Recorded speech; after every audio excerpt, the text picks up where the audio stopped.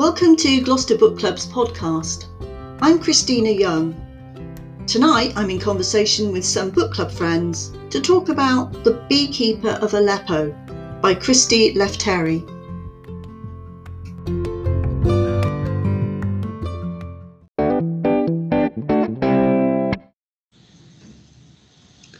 Hi and welcome. Tonight we have our usual podcast team, which is Stella, Zoe and Joe. But we're also joined by our guest podcaster, Jenny. So, before we begin discussing The Beekeeper of Aleppo, Jenny, have you been reading other novels during lockdown? And if so, which has been your favourite? Yes, I have, actually. And I've tended to go for some chick flick books. Because I think in lockdown I didn't have many books available, so there was a lady selling some 50p, so I nipped round and bought those. And I discovered Lisa Jewell, and it's not that easy a read. It's not as easy as some of the others that she had, the Katie Fjords. And there was a particular book called The House We Grew Up In. Now, I grew up in quite a chaotic environment, and I mean, there were some awful things in it as well. But just the way she wrote was brilliant, the way she described things. And I've gone on to read about a couple of hers since. Because in each one, some of them, there is a bit of a whodunit as well. And she hides, I think you can't guess it straight away, which I quite enjoy. And I have been catching up with the book club books as well. What I don't like is if I'm reading the book a year later, for instance, I've just read This Beekeeper a year after you have, then I miss out on the discussion afterwards. You do? Yes. Still, mind, you can do it now. Do it with us now. Yeah, I'm good. This is exactly why I'm here. So great to have you, Jenny. So before we get into the discussion, I'll just give you, for the listeners, a little summary of what this novel's about. So we read it in April 2020, didn't we, guys? Which is quite a long way back for us. But it is a compelling story of love, loss, hope, compassion. And we have Nuri, who's the beekeeper, and his wife Afra, who's an artist. And they are living happily in the beautiful city of Aleppo with their son. And they're living this wonderful, peaceful life when suddenly their lives get turned upside down by war. And out of desperation, they make this decision that they're going to flee Syria.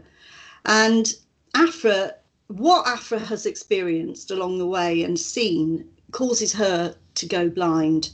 And that really complicates their journey through Turkey and Greece on their way to Britain.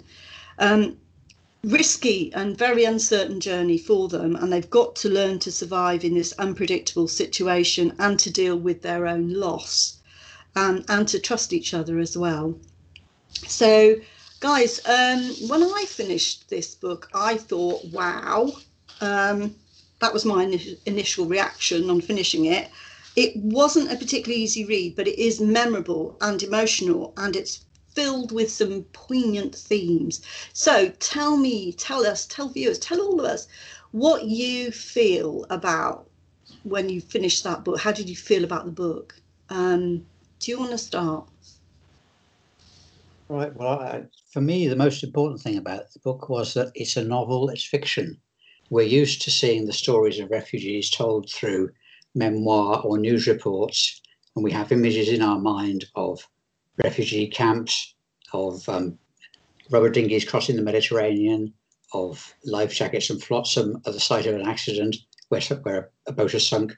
Of those sort of images in our mind, whereas this is actually a story of a family who are devastated by the death of their child and the destruction of their home and their city, basically, bombed to smithereens by the forces of President Assad, and then their decision to flee.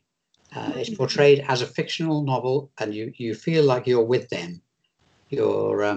You suffer the pain that they suffer with them, and it's far more believable and relatable than a memoir would be or a non-fiction book. So that for me was the main thing. Thanks, Joe.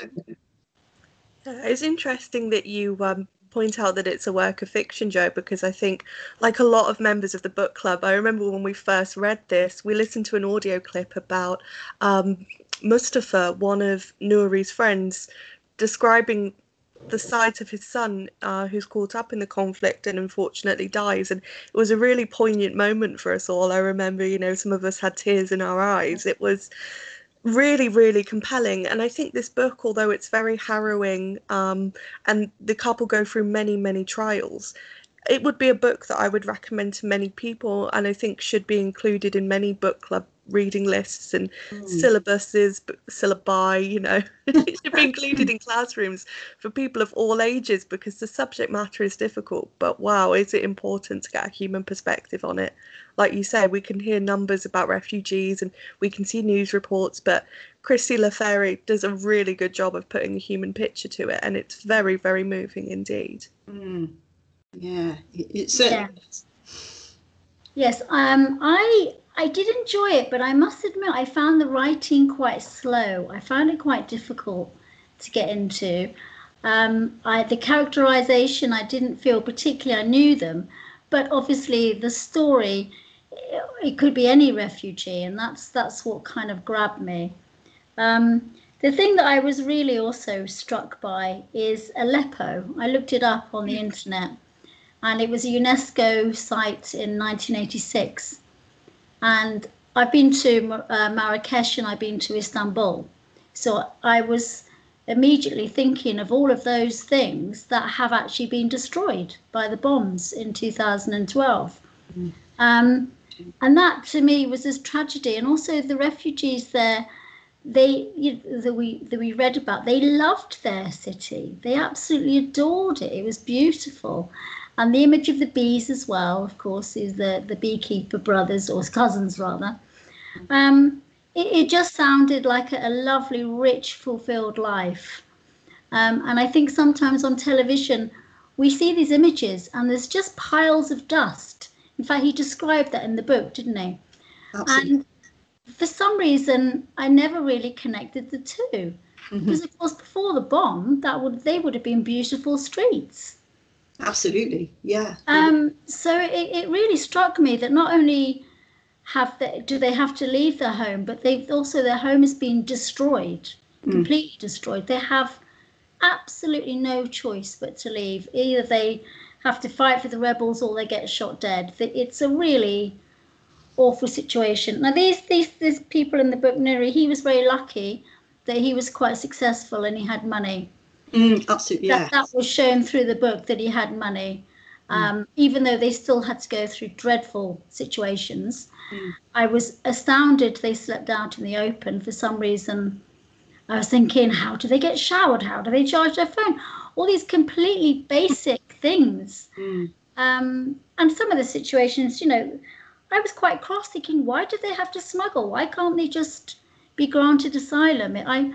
I felt really strongly, and I thought, gosh, next time I meet a refugee, I think my heart is going to be completely more open. Before, maybe I didn't fully understand. So from that point of view, Zoe, yes, I think everyone should read it.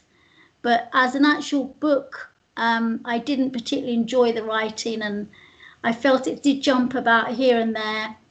But I got a good feeling of where they came from and how much they loved it. And it's told in a present day timeline, isn't it, Jenny? Yeah. And it's flashbacks from one point of view. Actually, it's Nuri's point of view, isn't it? The whole book. And it's I quite liked the writing. I thought it was quite graceful and quite beautiful. But it read like a memoir to me. Stella, what did you think when you were reading? I mean, I agree. I did really enjoy the writing, actually, and I really enjoyed the writing style. I'm very interested what you say, Jenny, about the city and the buildings, because that's so true. And I hadn't really thought a lot about that.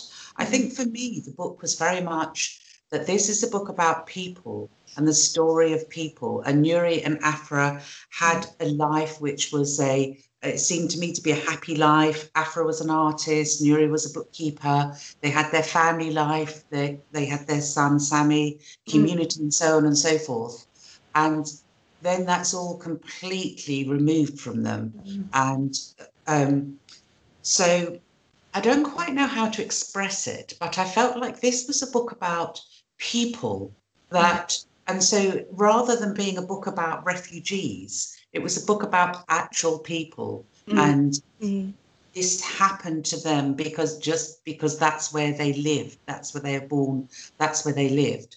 And I really, really enjoyed that. And I thought that was so good because, of course, we do see so much on television. So maybe we just have an idea about refugees in the sense that maybe that parallel that people are saying about the continent of Africa now, this whole idea that we, it's easy for us to look at the continent of Africa through that lens of poverty and so on and so forth. And it's maybe easy for us to think of refugees as sort of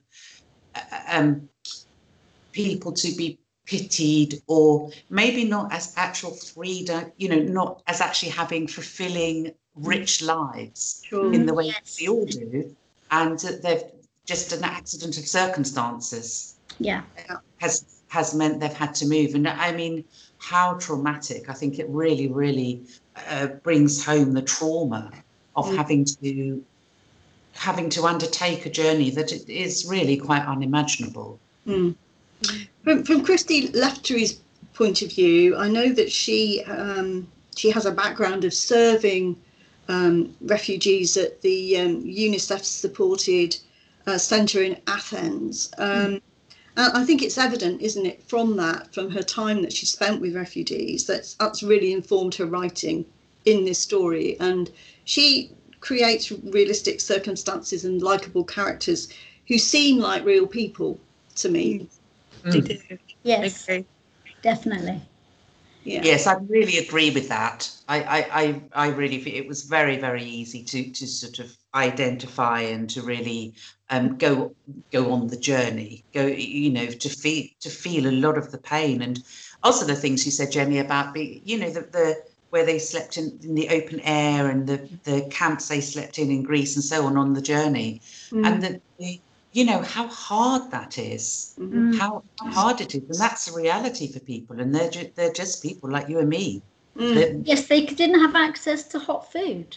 No, it was bread and bananas. No, not only were they real people, they were likable people. Yes, and what they had to go through was terrible. Some of Nuri's experiences in Athens when they were living in that park, and he got involved on the sidelines of witnessing the child abuse that was going on and the chap being murdered. He got drawn into that, and that's going to stay with him for the rest of his life. Absolutely.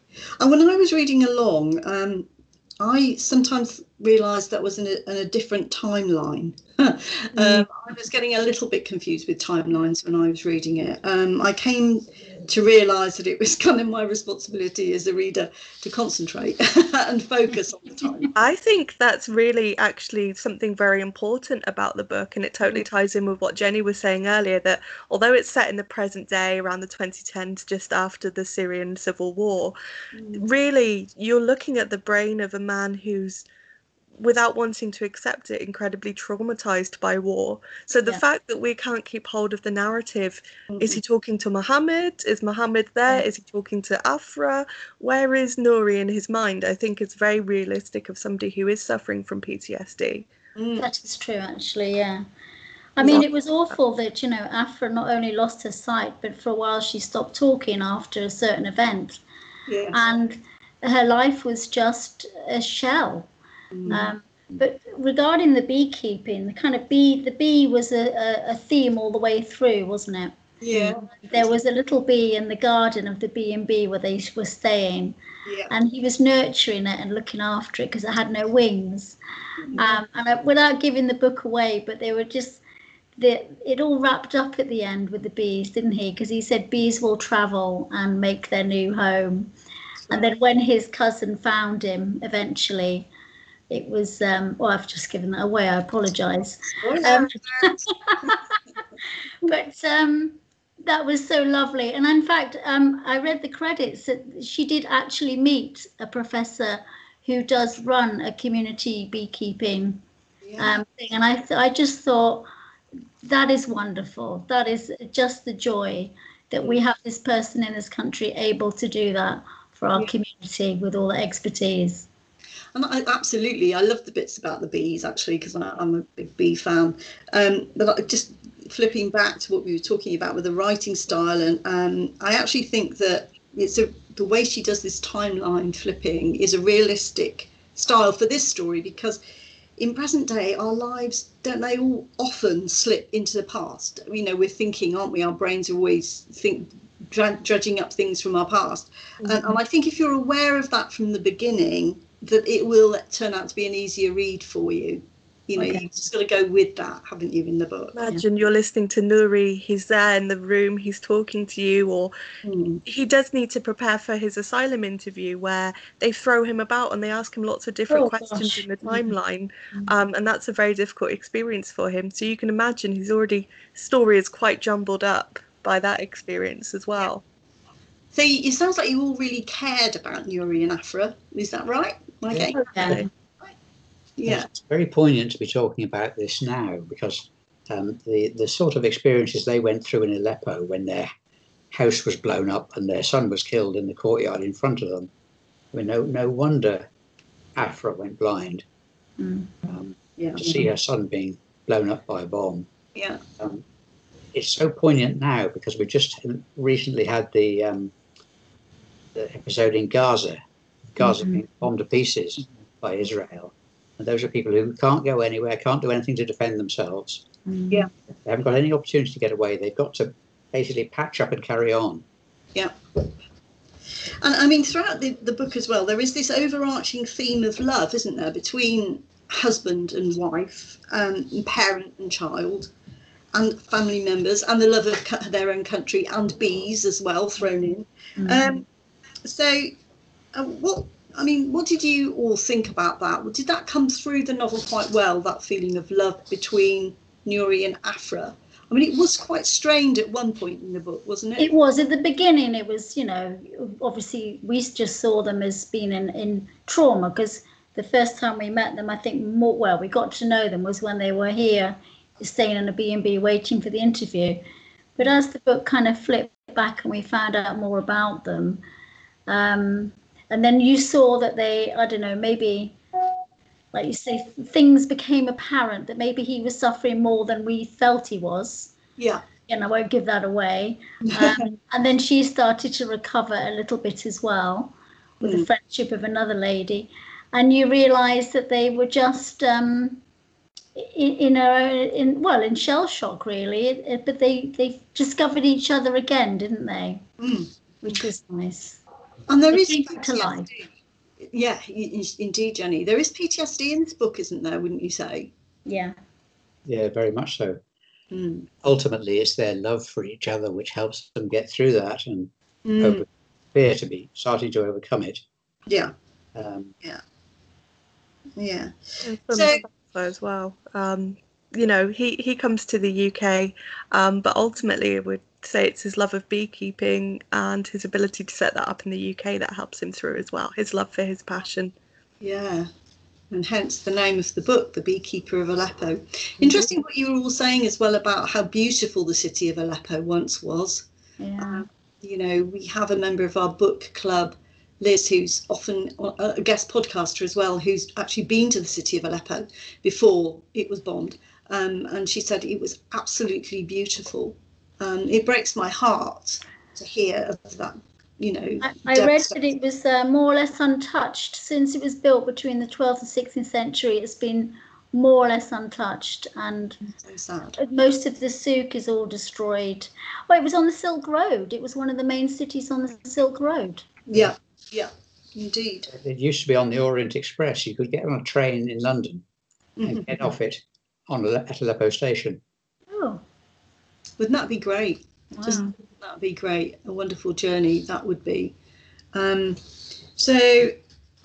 would highly recommend this book particularly if you like historical fiction as well, because there is a history in this book. But for readers who appreciate stories about survival and inspirational individuals, if you like, because these two were quite inspirational, the way they got through. And for those people who might have lived in Syria, actually, this would be a good book, possibly for book clubs as well. to read. We read it as a book club. What would you guys say? Am I right with this recommendation? I Yeah. think so. Yes. Absolutely. Yeah. I also think that it's very, very timely because it really does humanize refugees, which, as we know at the moment, there's quite a lot of feeling, quite a lot of political interest and maybe political use of refugees and so on and so forth. And I think this really is the human face of the experience of people, very, very desperate people. So, yeah. Exactly. I mean, the stuff going on in the world at the moment, Joe, I think you were going to mention, weren't you? Something about Gaza. I did, didn't I? Gaza. I mean, the Israeli attack on Gaza over the last few weeks, and although there is now a ceasefire, 1,000 people died in that. A lot. Absolute tragedy, and the whole place destroyed, basically. They've nowhere to go, nowhere to run. They've now got to rebuild the city. Yeah. Yeah, it's a very, very sad situation there. Whichever side of the divide you're on, I think it's an awful situation. Would you say that you've got to be able to handle a heavier read to get through this? Yes, that's the one caveat I would add. I think particularly the second time reading it as well, it does hit very hard, and I think that you should be prepared for a heavier read. But as you've tried to point out, Christina, there are so many other things: the survival of the individual, the survival of Afra and Nuri's relationship, his great love for beekeeping, which he did in defiance of his father. You know, his dad wanted him to grow up and work in their material store. So this really is a lifelong passion, and it's a lifelong memoir, although it's heavily interrupted by war. There are so many elements of Nuri's life that go all the way through the book, and I think that is richly rewarding as well if you can put up with some of the more harrowing details. Yeah. The time, I think the bit for me that was the most harrowing was the bit in the camp, wasn't it? In the refugee camp. Definitely. I mean, they were awful people, but actually it did show that there were a lot of kindness. And in the B&B, there was a man from Morocco, an elderly man, and a man from, I think it was West Africa. Right. And you showed that they did actually all look after each other because they had no one else. And that really was very apparent. But there was a lot of kindness. And in the camps, there was a lot of, obviously, the worst of the worst, which made it so harrowing. But I suppose it's survival, isn't it? Survival, and to always be kind and to have hope. I thought it wrapped up very well. Yeah, I agree. I mean, just trying to put oneself in the position of what they had to endure, what any of those refugees endure, is, well, mind-blowingly difficult for me. And, you know, I just can't imagine how I would even survive it. So I just find it incredible that people do.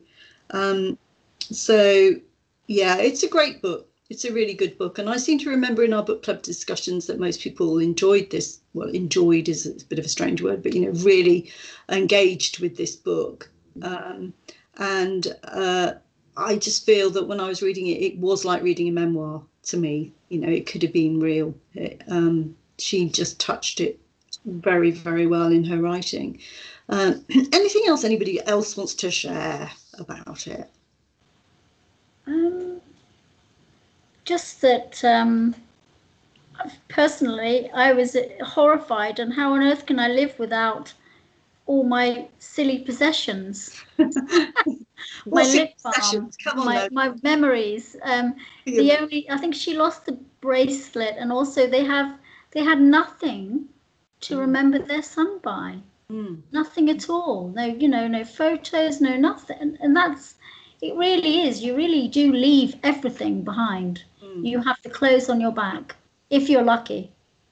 She was clever at telling the story in a very tender way, wouldn't you say, as well? Yeah. She wrote it very tenderly.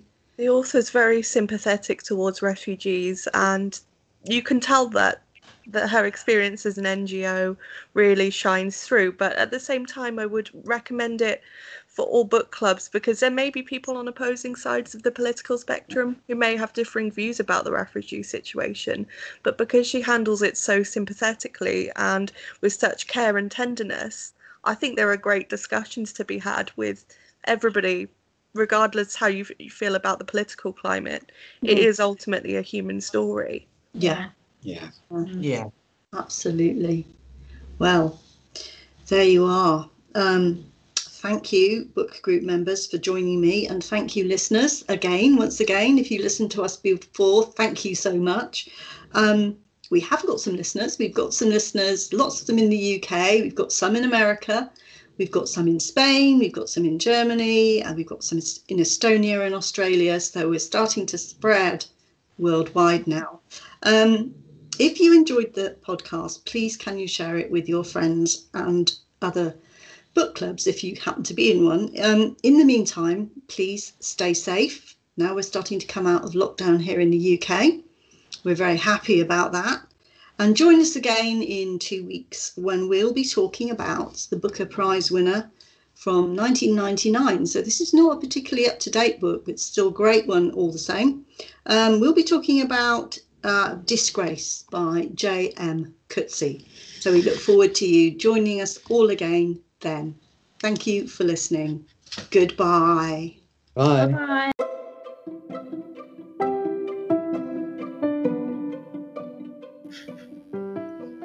You've been listening to Gloucester Book Club, based in South West England.